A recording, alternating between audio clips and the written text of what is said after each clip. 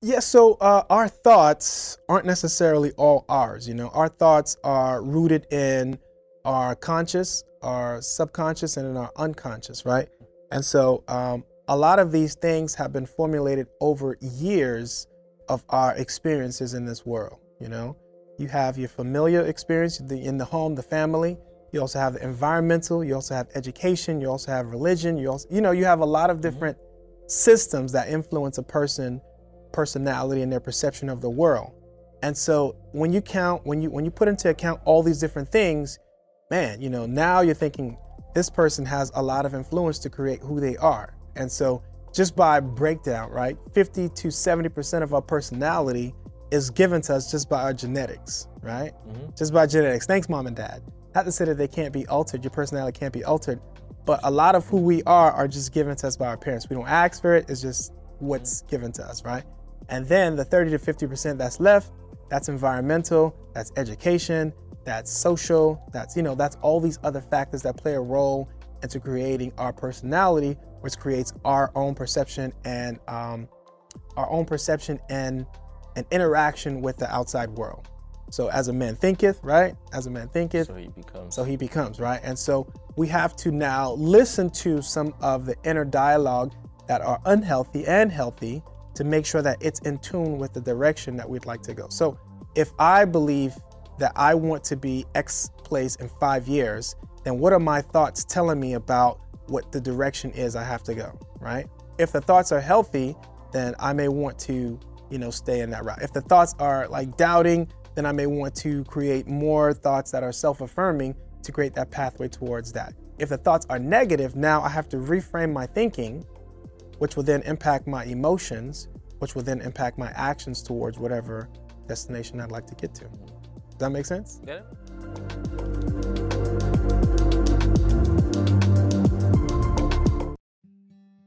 How's it going, powerful people? My name is Edouard Gilles, and I want to thank you for tuning in to another episode of the Unlimited Power Show. If you don't know what the Unlimited Power Show is all about, it's all about how do you solidify a holistic approach towards your life. And the way we do that is by bringing people who have a passion about health, wellness, finance, fitness. It ranges from all different subjects. So before we even talk about mental health, I would like to introduce you to Matthew Jane. Matthew, how you doing today? I'm doing well. Thanks for having me, Ed. Thank you for It's a being on the show. pleasure to be here. Thank you. It's always a pleasure, to sit down, have these talks, impact somebody around the world. Especially we're islanders. Yes, sir. You're gonna give us an introduction. So Of course. why don't you tell us what you're all about, what you're passionate about? Sure. All right. So my name is Matthew Jean. I'm a licensed marriage and family therapist. I've been in the field for about 10 years now. Before I started my private practice, I worked in recovery, which is addiction, treatment addiction, and so forth. And about 3 years ago, I decided to go into private practice because I felt like I wanted to do more for the urban community, the Black communities, minority communities of South Florida. And so I started my private practice, Beachstone Counseling, which specializes in Black male issues. I also make room at my practice to make sure I address entertainment and sports as well, meaning seeing athletes and entertainers as well, making sure that they can be seen. And I also have a second business that I have called Sober Words, where I fight stigma associated with substance use. Because I've worked in substance use, it's also a passion of mine to make sure that conversations are being had in regular spaces, public spaces, in our homes, in our communities, about substance use to create safety for those that are suffering and their family members so that they will feel safe enough to speak up about their issues and get help. And so I also do a lot of talks in the community as it relates to mental health issue, fatherhood, Black male issues, substance use, you name it. As it relates to mental health, I'm there. So I've been to multiple events around the Miami, Florida area about mental health. And it seems like some of them, I've seen you a lot. Are you an activist, would you say, for mental health? Man, I've never been called that before. I would like to think that I just want to utilize whatever platform I have. And if that's what an activist does, then I would say, yeah, sure. I want to make sure that mental health isn't a topic that is reactive. Like we wait until something happens and then mental health, mental health. I want to make sure that we can have a conversation about mental health at McDonald's, which I don't go to, by the way, but I want to make sure that mental health is, a subject that we can have over the dining room table, during Thanksgiving, watching Monday Night Football, or out with the fellas. I want to make sure that this is a topic that we don't wait until something happens to start talking about it, that it's a conversation that we can have anywhere with anyone without having the stigma associated with it cloud the person's judgment or cloud the person's perception of themselves or the other person that is trying to have that conversation. When was the first time you heard of this phrase, mental health? Wow, so you're taking me to a throwback now. I grew up in Miami, and I went to a public school in Miami called Miami Central. And at that school, I was taking a course called Law Studies. And in that course, we had to do mock trials where they set up a class like a courtroom, and each person plays a role, and we discuss law and how the courts actually work. And so we had a trial that was given to us where a lady murdered her husband, right? And interesting already. I'm like, okay, you got my attention. Yeah. And so we had to randomly select characters out of a hat, which our teacher, provided for us. And I picked the role of a psychiatrist. And the psychiatrist was on the defense side to defend the woman who murdered her husband. And so with each character, you have to study the character's notes. You have to study what the character does. You have to study, the case to make sure that you're able to provide adamant support to that character when you're on the stand. And so it was my job to do my research. And in the documents they gave us, I came across the terminology learned helplessness. And that's a psychological term that was coined by a researcher called Pavlov, and a lot of people heard of Pavlov, even if they haven't studied psychology. He's the founder of classical conditioning. And when I did more digging on what learned helplessness is, because it doesn't sound like two words that belong together. How do you learn how to be helpless? And so when I did more research and more digging, I found out that the research was done on dogs, where he would put dogs in a 3-foot, 3x3 cage where they can easily jump out, and he would give them a mild shock, right? Naturally, the dog would jump out of the cage, put the dog back in the cage, and he would do that enough to where he would deem that a normal reaction. And then the second phase of the experiment was that he would tether the dog. He'd put a collar on the dog and tether the dog to the cage, so where if the dog attempted to jump out, it would get pulled back down. And so he would shock the dog as the dog is tethered. The dog would still attempt to get out, but of course it would get pulled back down. He would shock the dog enough to where that's the normal response, try to jump out and get pulled back down. Now, he continued to shock the dog until the dog wouldn't even attempt to jump out, because the dog is now aware, if I try to jump out, I'm only going to get pulled back down. Mm-hmm. And so after he deemed that as a new normal behavior, besides from the dog jumping out, the new normal was now I'm going to stay in the cage without attempting to jump out. Pavlov took the collar off the dog, shocked the dog, and the dog did not attempt to jump out.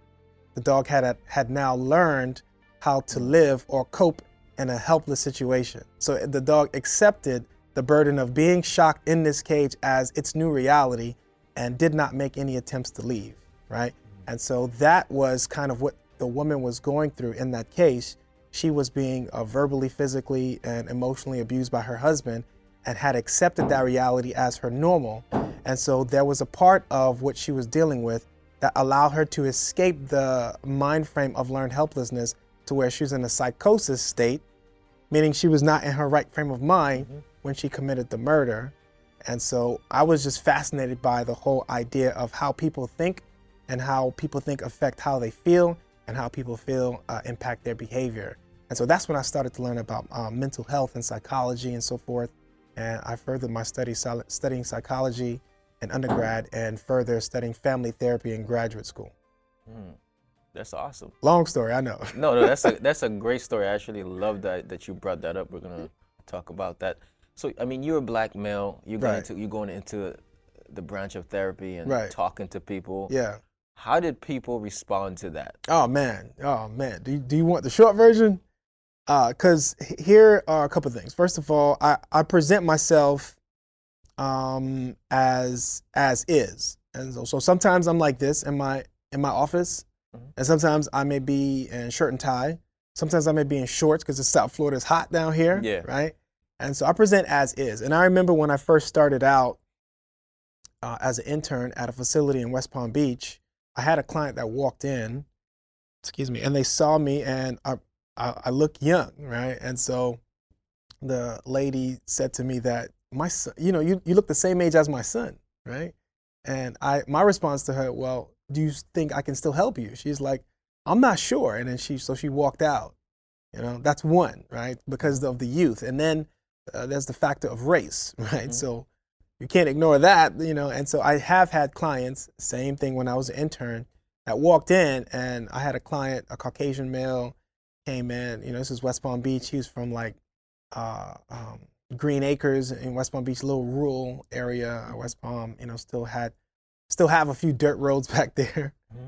And so when he walked into my office, he said, "Man, I just want you to know right off the top, I don't like you," right? And I'm like, what, right? So right, no, I'm not taking that personally. Right, and so I asked him, well, why? And he said, well, I don't like anyone, and and his excuse was that he just doesn't like people, right? It wasn't just about me being black, he just doesn't like people. And I'm like, sure, that's fine. Do you think I can help you? That's always the question. Do you feel that I can help you? If you feel that I can help you, let's work out what you came here for and let me help you. I wouldn't be in this position if I wasn't capable, qualified, and able to assist you, And so he decided to let me help him. And at the end of the session, at the end of our time together, this guy gave me a great bear hug, a big old bear hug, because he was happy that he took the chance on letting me help him. And then, there are other times when I know that I'm qualified, but like I said, sometimes I present like this. I'm on panels with judges, attorneys, police officers, and I do discussions for different cities around West Palm, and Dade and Broward. And sometimes I'm like this, and when they see me, the perception is, who is this guy, and what is he gonna do? And so they start to disqualify me based on how I present or how I look. And so I do that organically because this is who I am, but I'm also breaking stereotypes because I think there's a perception of what a therapist looks like, even for myself. You picture a therapist, older guy, gray hair, glasses, sweater vest, That's from media, right?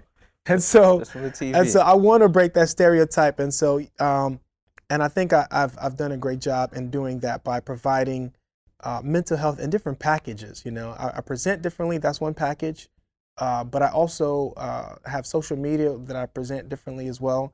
And I try to find as many different forms to have mental health conversations in ways that aren't traditional, So hope I answered that question. No, that was great. Yeah. You said something that when the patients have a doubt, you ask them, do you think I can help you? Right. Do you think there's a strong correlation? I'm asking you the same questions you asked them. Do you think there's a strong correlation between them thinking you can help them and them thinking that there's something that can help them? I believe so. I asked the question because their faith in the process assists them in feeling comfort in the process, which also helps build the alliance we need to get the work done. Like I can't help a person that don't believe I can help them because we don't have an alliance, And if that alliance isn't there, which is one of the things that have been studied to find the strongest correlation between a person getting help and getting the help that they need, is the alliance between that person and the clinician. It's not necessarily the theory they're using. Mm-hmm. It's not necessarily the level of education, Mm-hmm. It's not necessarily their race. It's the alliance. And we form alliances by trust, by being vulnerable, by creating safe spaces. And so I ask the person, do you feel I can help? Because if they do, then we're starting to build that bridge between that person and I to formulate an alliance that could potentially help that person deal with whatever issue they're presenting. That's interesting. That's also the same thing with energy or vibes, positive vibes. Yeah. If you walk into a room and you're like, then it's like, I don't really want to talk to you. Great that you said that. So I don't know if you've actually seen my office. I don't know if you have, well, I got to show it to you, but with that in mind, right, even my office, which is, Beachstone Counseling, where I practice privately, I made sure intentionally that I created a space that has a vibe, You know, it's Beach Stone Counseling. So when you walk in, there's already an aura in there that welcomes you with the colors, with the fabrics, with the aroma, with the lights, you know, with everything. Everything is intentional, from the artwork on the wall to the carpet on the floor to the accent colors on, you know, everything is intentional to create an atmosphere where people can drop their anxiety just a little bit and feel more at ease to address whatever they're there for. So how do we create that same environment within our minds, within our lives, to have mental health wellness or balance within our own mental health? Yeah. We create that by having dialogues, you know, and dialogues are, you know, conversations just like you and I are having, but sometimes we have to create dialogues by having awareness, you know. And so the dialogue that we have internally is asking questions to ourselves about our own mental and emotional state. You know, how do I feel right now? How do I feel today, right? How did I feel last week? What was going on in my mind? What was going on with my emotions? Even what's going on with myself physically, because all these things impact the person's mental and emotional state. So if you are aware of these various states of your emotional, your mental, your physical states, then you are creating a dialogue to have safety within yourself to know whether or how you need to adjust as it relates to your mental, your emotional, and your physical health. So, I mean, with that same awareness, if you step back enough, you start to realize your thoughts itself can be misleading. Oh, man. Yeah, all the time, you know? Tell us about those thoughts and what thoughts should we trust and which ones should we not trust? Yeah, so our thoughts aren't necessarily all ours, you know? Our thoughts are rooted in our conscious, our subconscious, and in our unconscious, right? And so a lot of these things have been formulated over years of our experiences in this world, you know? You have your familiar experience in the home, the family. You also have the environmental. You also have education. You also have religion. You also, you know, you have a lot of different systems that influence a personality and their perception of the world. And so when you put into account all these different things, man, you know, now you're thinking, this person has a lot of influence to create who they are. And so just by breakdown, right, 50 to 70% of our personality is given to us just by our genetics, right? Just by genetics. Thanks, mom and dad. Not to say that they can't be altered, your personality can't be altered, but a lot of who we are just given to us by our parents. We don't ask for it, it's just what's given to us, right? And then the 30 to 50% that's left, that's environmental, that's education, that's social, that's, you know, that's all these other factors that play a role into creating our personality, which creates our own perception and an interaction with the outside world. So as a man thinketh, right? As a man thinketh, so he becomes, right? And so we have to now listen to some of the inner dialogue that are unhealthy and healthy to make sure that it's in tune with the direction that we'd like to go. So if I believe that I want to be X place in 5 years, then what are my thoughts telling me about what the direction is I have to go, right? If the thoughts are healthy, then I may want to, you know, stay in that route. If the thoughts are like doubting, then I may want to create more thoughts that are self-affirming to create that pathway towards that. If the thoughts are negative, now I have to reframe my thinking, which will then impact my emotions, which will then impact my actions towards whatever destination I'd like to get to. Does that make sense? Yeah, that makes sense. Okay, cool. But let's say someone is sitting on a nail, like the dog in the cage, learned helplessness. Right. They're sitting on a nail and they just like, why don't you just get up? Right. How do people find out that they're just sitting on a nail? Wow. Yeah. So a couple of things, man. I think one of the things is self-awareness. And sometimes we may not be self-aware because all of us have blind spots. And so if we have people that are close to us, that care for us, that value us, then we have to believe that they may have our best interest in mind. And we have to listen. You know, we have to pay attention to what people are saying to us, how they speak to us, how they address us, because sometimes without even saying anything, they're treating us how we allow them to treat us based on how we perceive, you know, ourselves.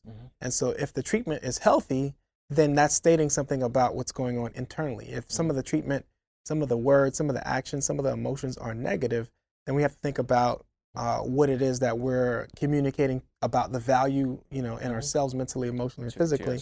Right. And so, but it's also sometimes what people may pull us up on, like people may pull you up on something that you may not see. Like, hey, man, I realize that sometimes when, you interact with X, Y, and Z, you tend to lash out a little bit. What's going on with that, And not everyone knows how to do that. And I don't think that's everyone's responsibility as it relates to friendship, family member. I think that's your own responsibility. Yeah, to do it. And sometimes we pass that buck over to other people because we think they're responsible or they have some obligation towards helping us maintain an emotional and mental state that's healthy. And that's not fair. I think that it's our own responsibility to be aware.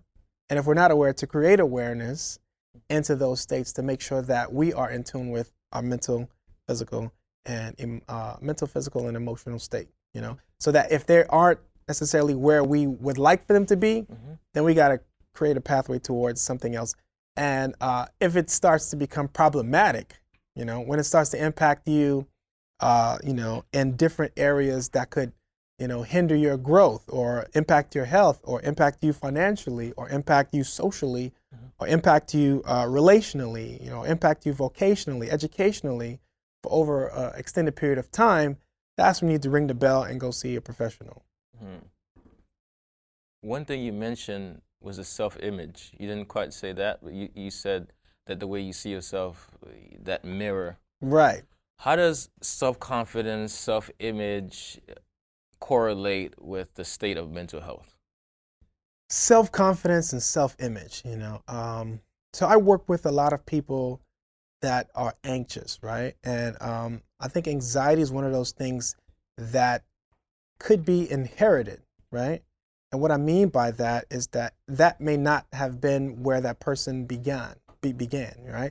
That may be something that maybe a parent, a teacher, or another person instilled in that person by saying a particular thing to that person or not saying, or some type of interaction between that person and someone else that starts to change the way they think about themselves, which starts to change the way they feel about themselves, which starts to change the way how they interact with themselves. And so that self-image may not be just, organic and starts internally. It could start from external factors that can create problematic self-esteem, self-worth, and so forth. And so if a person is dealing with a situation where they may not be aware of it, then that's their blind spot.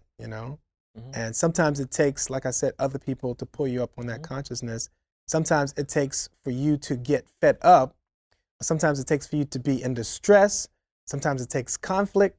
Sometimes it takes, just sheer luck even, for you to just be in the right place at the right time to hear something that may trigger you. But like, wait a minute, that's me. The person's talking about me. I've been in this state for a very long time and I didn't even know I was dealing with this particular issue. What can I do about it? And now that we know, now we have to start creating pathways towards the change that we desire, And like I tell my clients all the time, I could desire something for you, but if it's not what you want for yourself, then it's going to be difficult for us to get to that, destination for you. It's not going to happen. You gotta want it for yourself. Yeah, you gotta want it, and you gotta start creating, action towards whatever it is you desire. And that may be, making sure that you come to therapy on time, making sure that you come to therapy consistently, making sure that you do the homework as assigned, making sure that you follow up with other recommendations that are given. You know what I'm saying? So it's making sure you take a holistic approach to your mental, your emotional, and your physical health. I dig that. The holistic approach. Tell us about how some other habits in your life can be affecting your mental health, and it's not just as far as the body, the relationships, the friendships, right, the finances. How does all of those correlate to stress? Right, stress comes in many different packages.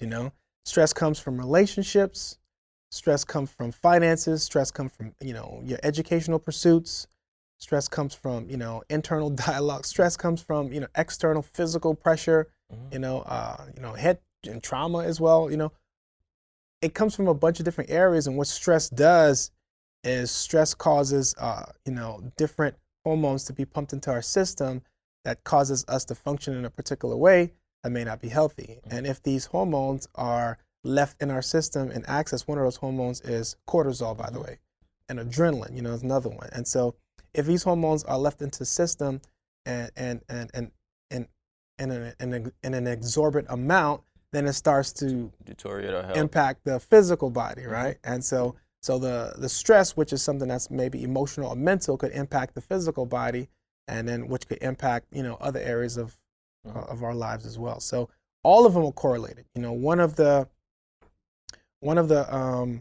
presentations that I do is to show the correlation, because for the most part, what we see is the physical, right? I can see you right now, right? But I don't know necessarily how you're feeling or what you're thinking, right? Most of us, we present like everything's okay. We put on a mask, we get to work, we go to school, we in our relationships, but what's going on deeper, And sometimes we have to peel back the layers to see other areas of that person's life that may be hidden by their mask, that they don't necessarily show or speak about, that have been impacting them to be in the state that they're in, And so we see the physical, right? But we don't necessarily see the mental, and we don't necessarily see the emotional, right? And so, but all those three are interconnected. So as the physical is impacted, it will impact the emotional, right? Which will impact the mental, right? And so if you got hit by a car, right? I'm not wishing that on you. Yeah. Let me say this. If I got hit by a car, right?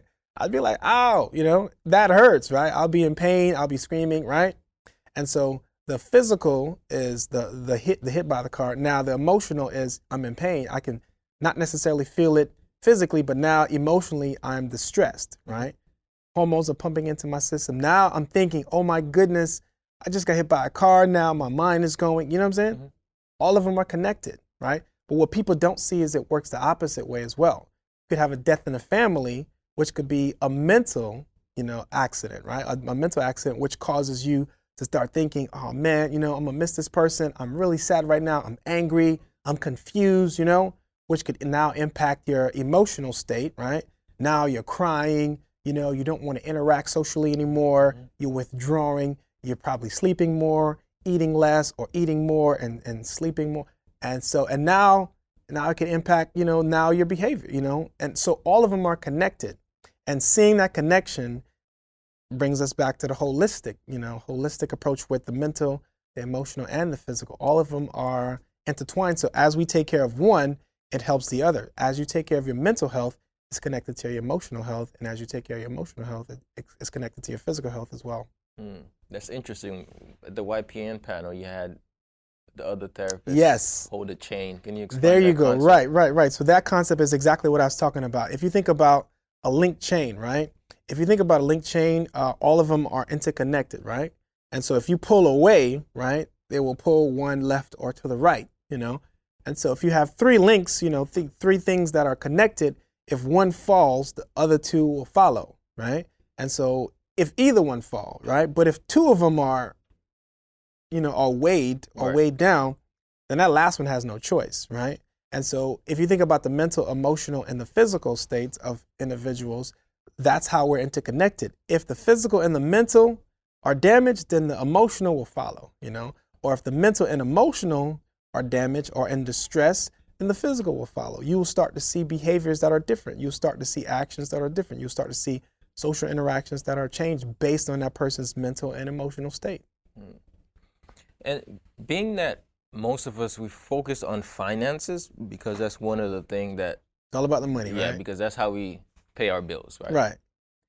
Have you seen a correlation between, how have you seen the correlation between finances of people who are in charge of their financial destiny, like as far as those who have a entrepreneurship venture versus those who have a job that they hate? How does the person who hate their job, how is their mental state, and how is the mental state of the person who's chasing their goals? I can't speak for all of them, right? I can't speak for all of them. I could just give you an example of when I was working, in the private sector, in the public sector as well. And then versus now that I'm an entrepreneur and working for myself. And so I've had jobs where, yes, they brought about a lot of success, financial, independence and freedom and so forth. But the amount of emotional stress that I had to endure, it was horrible, It was certain things that I just couldn't deal with. It was just so stressful. And it wasn't just my stress. It was the environmental stress from whatever the job requirements were that wasn't sitting well with me. Some people work great under pressure, under duress. That's not me. I need the environment to be, chill, calm, collected. And sometimes we can't control that if it's an environment that is outside of our control. If you're at a workspace at, let's say, a huge industry, private or public, and there are other people that you have to work with, and they're stressed out, which will cause, them to stress out someone else, and it's a domino effect, and now it's impacting you. And as it impacts you, you sometimes take that stress and carry it out in other aspects of your life, in your personal life, in your, in your social life, in your spiritual life. It impacts all of it, right? On the other end of that, there's working for yourself and following the entrepreneurial dream, which carries out its own stress, right? You have to make sure that you are in tune with whatever market you're in. You have to make sure that, you're hustling, you're grinding, you're out there, you're getting your feet to the floor, getting clients, especially knocking on doors, making sure people know your name and so forth and understand your businesses and so forth. And so that requires some type of, coping as it relates to stress as well. But there's the other side of that creates some freedom as it comes to your mental and emotional state. One of the things that I think I benefit automatically was I felt wealthy as soon as I started working for myself. And that wealth came from creating my own schedule, being able to create pathways towards more time for my kids, more time for my family, more time for myself, more time for my wife, more time for my friends, without having to check into a superior, which is fine if that's where you are, without having to check into a superior to say, hey, my daughter's not feeling well. Could I go, could I go get my daughter from school? She just was throwing up. I just want to go and get my daughter. I don't want to have to check in, and that provided a calm and a comfort for me to know that I had the capacity to do that now because I create my own schedule, and, to create special moments for my family, if it's a performance at my daughter's school or if my kids are in a play, I can, shut my office down and make sure that I'm there. That creates a different type of emotional and mental state for me. That creates more joy, that creates more health, and I feel way more wealthy, And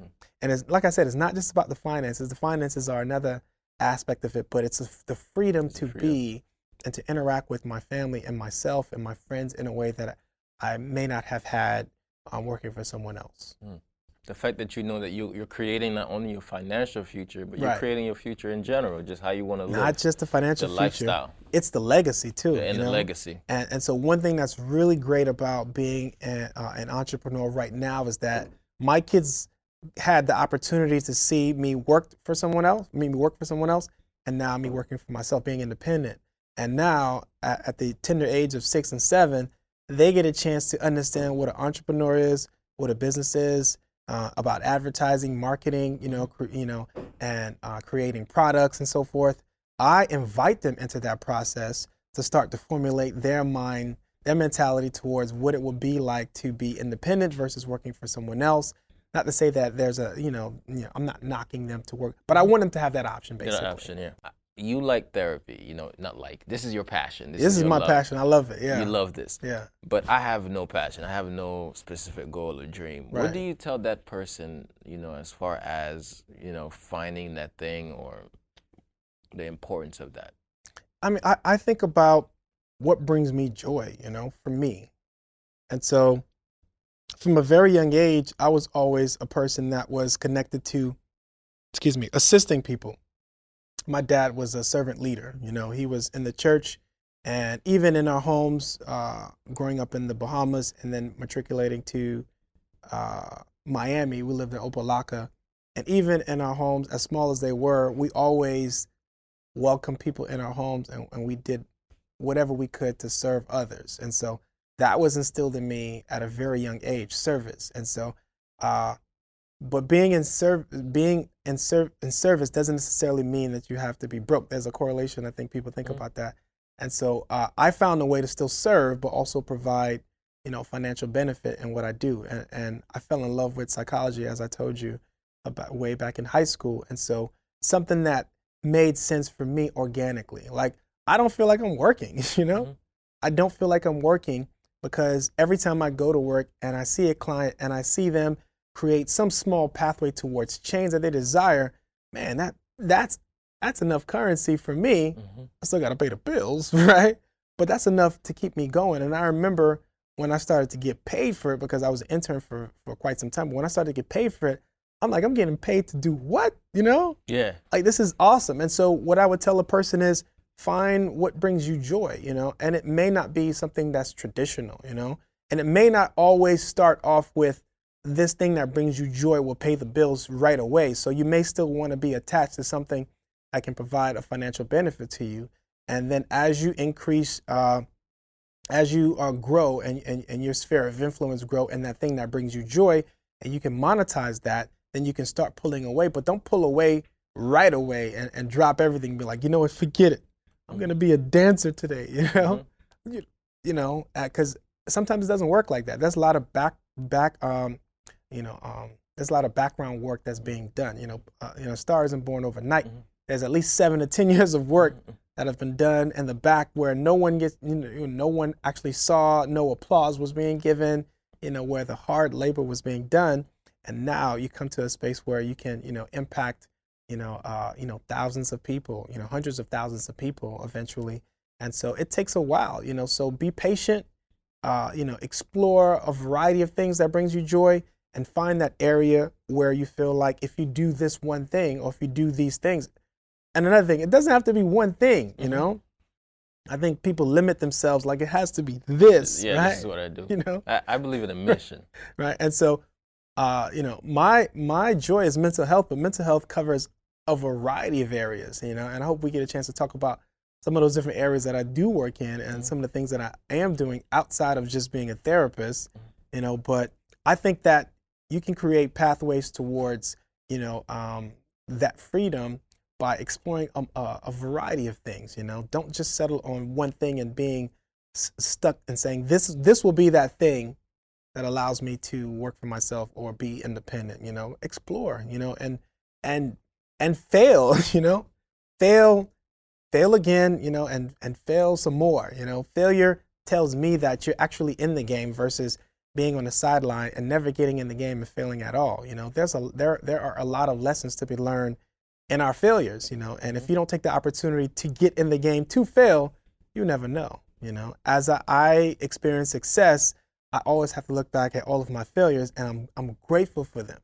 I'm grateful for all of them, because those failures created a pathway towards the success that I'm having right now, even my future success.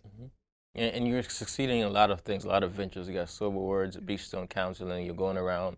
You're really the activist for mental health in our community. I call it mental health activist. You know, I said that there was a movement with Martin Luther King within the Black community. It was civil rights, and that was a major movement. Before then, we had Harriet Tubman was leading the Underground Railroad, freeing the slaves, physical slavery. Then you had systematical slavery with the era of Martin Luther King and Malcolm X. And then now I feel like we're in a mental, we're trying to get away from mental slavery. Right. And this is the era of enlightenment. And this is actually, whenever, I believe that one of the most noble things you can do today is to, what you said before, want to help somebody's life get better. Right. What are some of the ventures that you're currently doing right now to help people do that? Right. So outside of my private practice, where I see individuals, I see couples, I see families. Like I said, I specialize in Black male issues, but also cater to entertainers and athletes at my practice as well. I created a business called Sober Words, which fights stigma associated with substance use. And this is very non-traditional, because there aren't a lot of businesses that fight stigma. You know, there are a lot of nonprofits, but I wanted to make sure that this is something that could self-sustain, because I do like to give back, but I want to make sure that I do have the means to give back. And creating a nonprofit, which I did before, was very helpful, but it also left my pockets drained, you know? I want to be able to create something that could be self-sustained, so that when I do have, where opportunities do present themselves where I can assist, I could do it on my own dime. And, you know, and I think that means something to me. So Sober Words is a business where, like I said, we fight stigma. Our motto is sending love and shedding light. Two things that are very simple. Sending love, we want to make sure that any person that is suffering, had suffered, family members that are suffering from substance use, because substance use is a family disease. You know, if it impacts the individual, it impacts the system that's around that individual. We want to make sure that we're standing in solidarity with them. Similar to when people wear pink For breast cancer, similar to the Live Strong campaign from Lance Armstrong, we want to make sure that when people see this symbol, it's a symbol of hope, it's a symbol of strength, it's a symbol of resilience, and that they know that they're not alone. I think a lot of times what happened in the past was that this was such a taboo topic that it allowed them to close the door, meaning a lot of it was anonymous, and no one wanted to shed a light on it. And so, which perpetuated some stigmas in my belief. And, stigmas are not just perceptions, but it's also action towards a particular population. We don't just perceive them in a particular light, but we interact with them in a particular way that's very unhealthy, which prevents them from actually going to get help. If I feel like I'm going to get in trouble, if I feel like someone's going to look at me differently, then I'm not going to say I have an issue. I'm going to hide this issue. And eventually what could potentially happen is that I can overdose, I can die, I can hurt someone else, I can hurt myself, I can damage my finances, my relationships, my workspace, and so forth. And so to create a pathway towards treatment, we have to fight stigma. And so that's the sending love portion. The shedding light portion is making sure that we shed the appropriate light. That's education, where people need to learn more about individuals that suffer from substance use. These are our mothers, these are our sisters, these are our fathers, our uncles, our brothers, our nephew. No one's immune to it. There are a variety of reasons that would allow someone to be more likely to be an addict versus, versus just being a regular individual that doesn't have an issue with that. There are a collective amount of issues. It could be genetics, it could be social, it could be emotional, it could be trauma, it could be medical. People start off with back pain, they start taking pills, and taking those pills, they could, realize that, man, these pills make me feel a particular way. And when I was on these pills, I didn't think about this event that happened in my life. And now this is my means of escape. And so guess what I'm going to do? I'm going to now use these pills to escape whatever I'm dealing with emotionally or mentally. So there's a variety of pathways that leads towards substance use. And I want to make sure that we have conversations, like I said, in our homes, in our workspaces, at schools, wherever we can, about substance use. And so I'll give you an example. We had, just a few weeks ago, we had a campaign called Sober City, where we were highlighting various cities in South Florida, and we do photo shoots in those cities to highlight the cities where you can represent your city, but also fight stigma. And so my colleague and I, a partner and I, his name is Samuel Blanchard, we were wearing the shirts at Publix because we were purchasing some products for the shoot. And we were at the cashier, and the cashier saw our shirt that said Sober North Miami and Sober Opa-locka. And automatically she wanted to find out more about what our shirts was, represented. And so she was like, tell me more about your shirt. And as we started to tell her, she started telling us about her, her family history and her issues with substance use. She was like, yeah, X, Y, and Z, this happened to my brother, my cousin, and so forth. She felt safe enough to have a conversation with strangers. Just with the shirt. Just with the shirt. And so there's safety in an image that we can create a pathway towards people not being stigmatized and being able to speak up about the issue to get more help. That's what Sober Words is about, and, we want to create a grassroots type of campaign where people can just organically join. I know this is not a movement for everyone, but I want people to feel empowered enough to know that they're not just making a difference for this generation, but my mind is that I want to be the change that my kids deserve. And so it has to start with me. It has to start with me. So this is my role in changing the trajectory of the future of my kids. I want them to be safe, whatever happens, and so that's, Sober Words. But then there's also, I have a joy in talking about hip hop and therapy as well, That brings me a lot of pleasure to talk about hip hop and therapy, because those two things don't really sound like they should correlate, because it's hip hop's, it's more hardcore, sometimes raunchy, sometimes explicit, sometimes, very, gangster even, But I feel like there have been conversations in the lyrics that have been misunderstood or not even acknowledged, where there have been artists that have been speaking about their mental health issues for years. The question is, for me, were we actually listening? Are we actually listening to these individuals as they address their mental health issues on wax, And so, like I said, I can go back 10 years, 20 years and trace artists that have been very vocal about their mental and emotional state. And no one, they just hear the beat and like, this is a tight song. I mean, how does that impact our very own well-being, listening to Isn't that traumatic for us? In some instances, yes. In most instances, no, because I don't think a lot of us actually listen to music as we should be listening to music. It's not just about the beat, but it's about sometimes the emotional and the mental state of that individual as they wrote that song. You know, one of those songs that I highlighted on my Hip Hop and Therapy page is a song from Ghetto Boys, "My Mind Is Playing Tricks on Me," which is an old song, over 20 years old. But listen to the name of the title. My mind is playing tricks on me. At night I can't sleep. I toss and turn. Candlesticks in the dark. It's like my body being burned. Four walls closing in, getting bigger. I'm paranoid, sleeping with my finger on the trigger. Listen to what this person's saying. You know? This person is saying, look, man, sometimes my mind isn't right. And the question is, what are some of those things that has caused this individual to not have a right frame of mind? And now you have to dig a little bit deeper. A lot of the members of Ghetto Boys, they grew up in, in urban areas, in areas where there was a lot of community violence, probably, in areas where there's a lot of environmental issues, gun violence, even police violence, even, a lot of things was going on that could impact a person to feel like they're unsafe, to create a state of paranoia, to create a state of even post-traumatic stress even, and you can hear these things in lyrics from 20 years ago, 10 years ago, to even this year. There are people still talking about, Meek Mills came out with an album, it has a song on there called Trauma, called Trauma, that speaks about the traumatic experiences he's had growing up and that he's witnessed a lot of his peers that grew up in Philly that have dealt with traumatic issues, and so we don't actually listen and give voice to what goes on in their mental and emotional state that can correlate towards some of the behaviors that we see and some of the artists that we see, some of the athletes that we see, some of the entertainers that we see. We just see them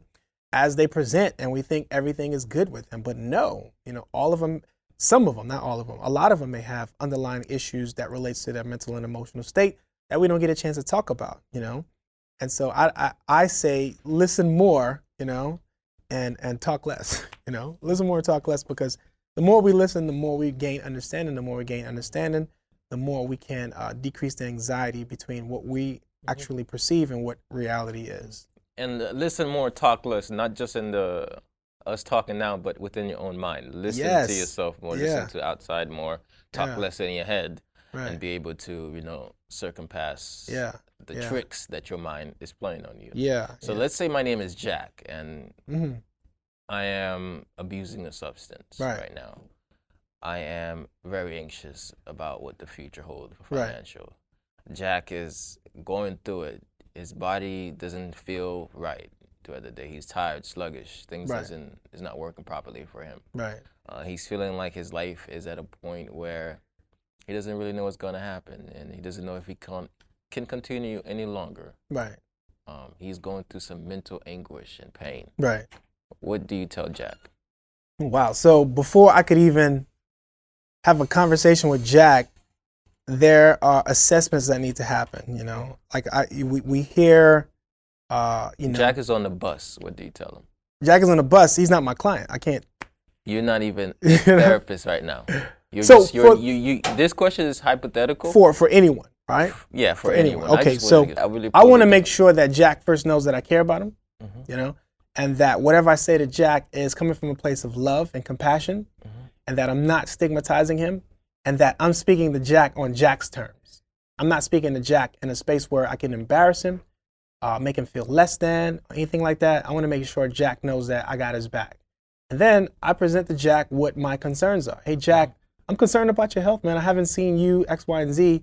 Tell me, is everything okay? And then Jack, if he tells me no, I've been going through whatever, I'm like, Jack, you know what? I may not have gone through that, but I want to make sure that you can get the help that you need. Have you considered speaking to a professional? And Jack will be like, no, I don't necessarily think I want to speak to a professional right now. And then I could provide different resources for Jack. Hey, Jack, you know what? Here's a couple numbers locally that you can call. Here's some mental professionals. If you need me to even go with you, I can do that. But just in case you want more material, here's a couple books that I can recommend. Here's a couple websites that I can recommend. Please, Jack, give me a call if you want to talk more. We could do that over coffee. We could do that, at your apartment. We could do that, wherever you feel comfortable. But I just want you to know that I'm concerned about you, and I have noticed a decline in your health. and I'm here for you if you need me. Right. That's perfect. Yeah. Okay. What would be your final message to someone watching to tell them, hey, chase your unlimited power? Oh, man. What will be my final message? I want to make sure that people know chasing their unlimited power starts with their own self-awareness, their own self-awareness. And that self-awareness comes from understanding where they are. And that understanding has to also be accompanied with the acceptance, right? And so exactly where you are, you have to accept where you are, because where you are, exactly where you are, you have value. And that's very, very important to understand.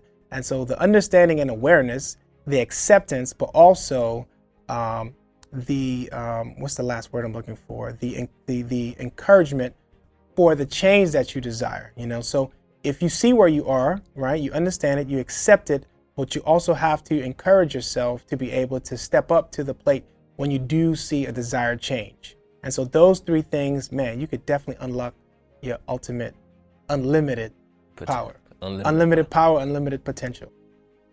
Thank you, brother. Appreciate it, Ed. Thanks for having me. Thank you for impacting our community. Oh, man. It's my pleasure. That's what I'm here for.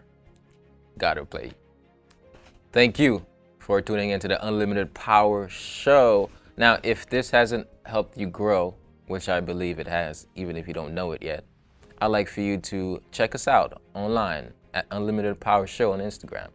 Be sure to contact us if you'd have a specific topic, subject you'd like to see, if you'd have to recommend yourself or someone to be on the show. You can also do that if you go ahead and click that link in our bio. With all that being said, ladies and gentlemen, I want to thank you for tuning into this episode of Unlimited Power. Remember, you have the unlimited power in you to achieve whatever it is that you want. But until you believe that, the world will forever miss all your talents, all your gifts, and all the great things that you have to offer. So remember, let your light shine, don't hide it, don't dim it. Peace.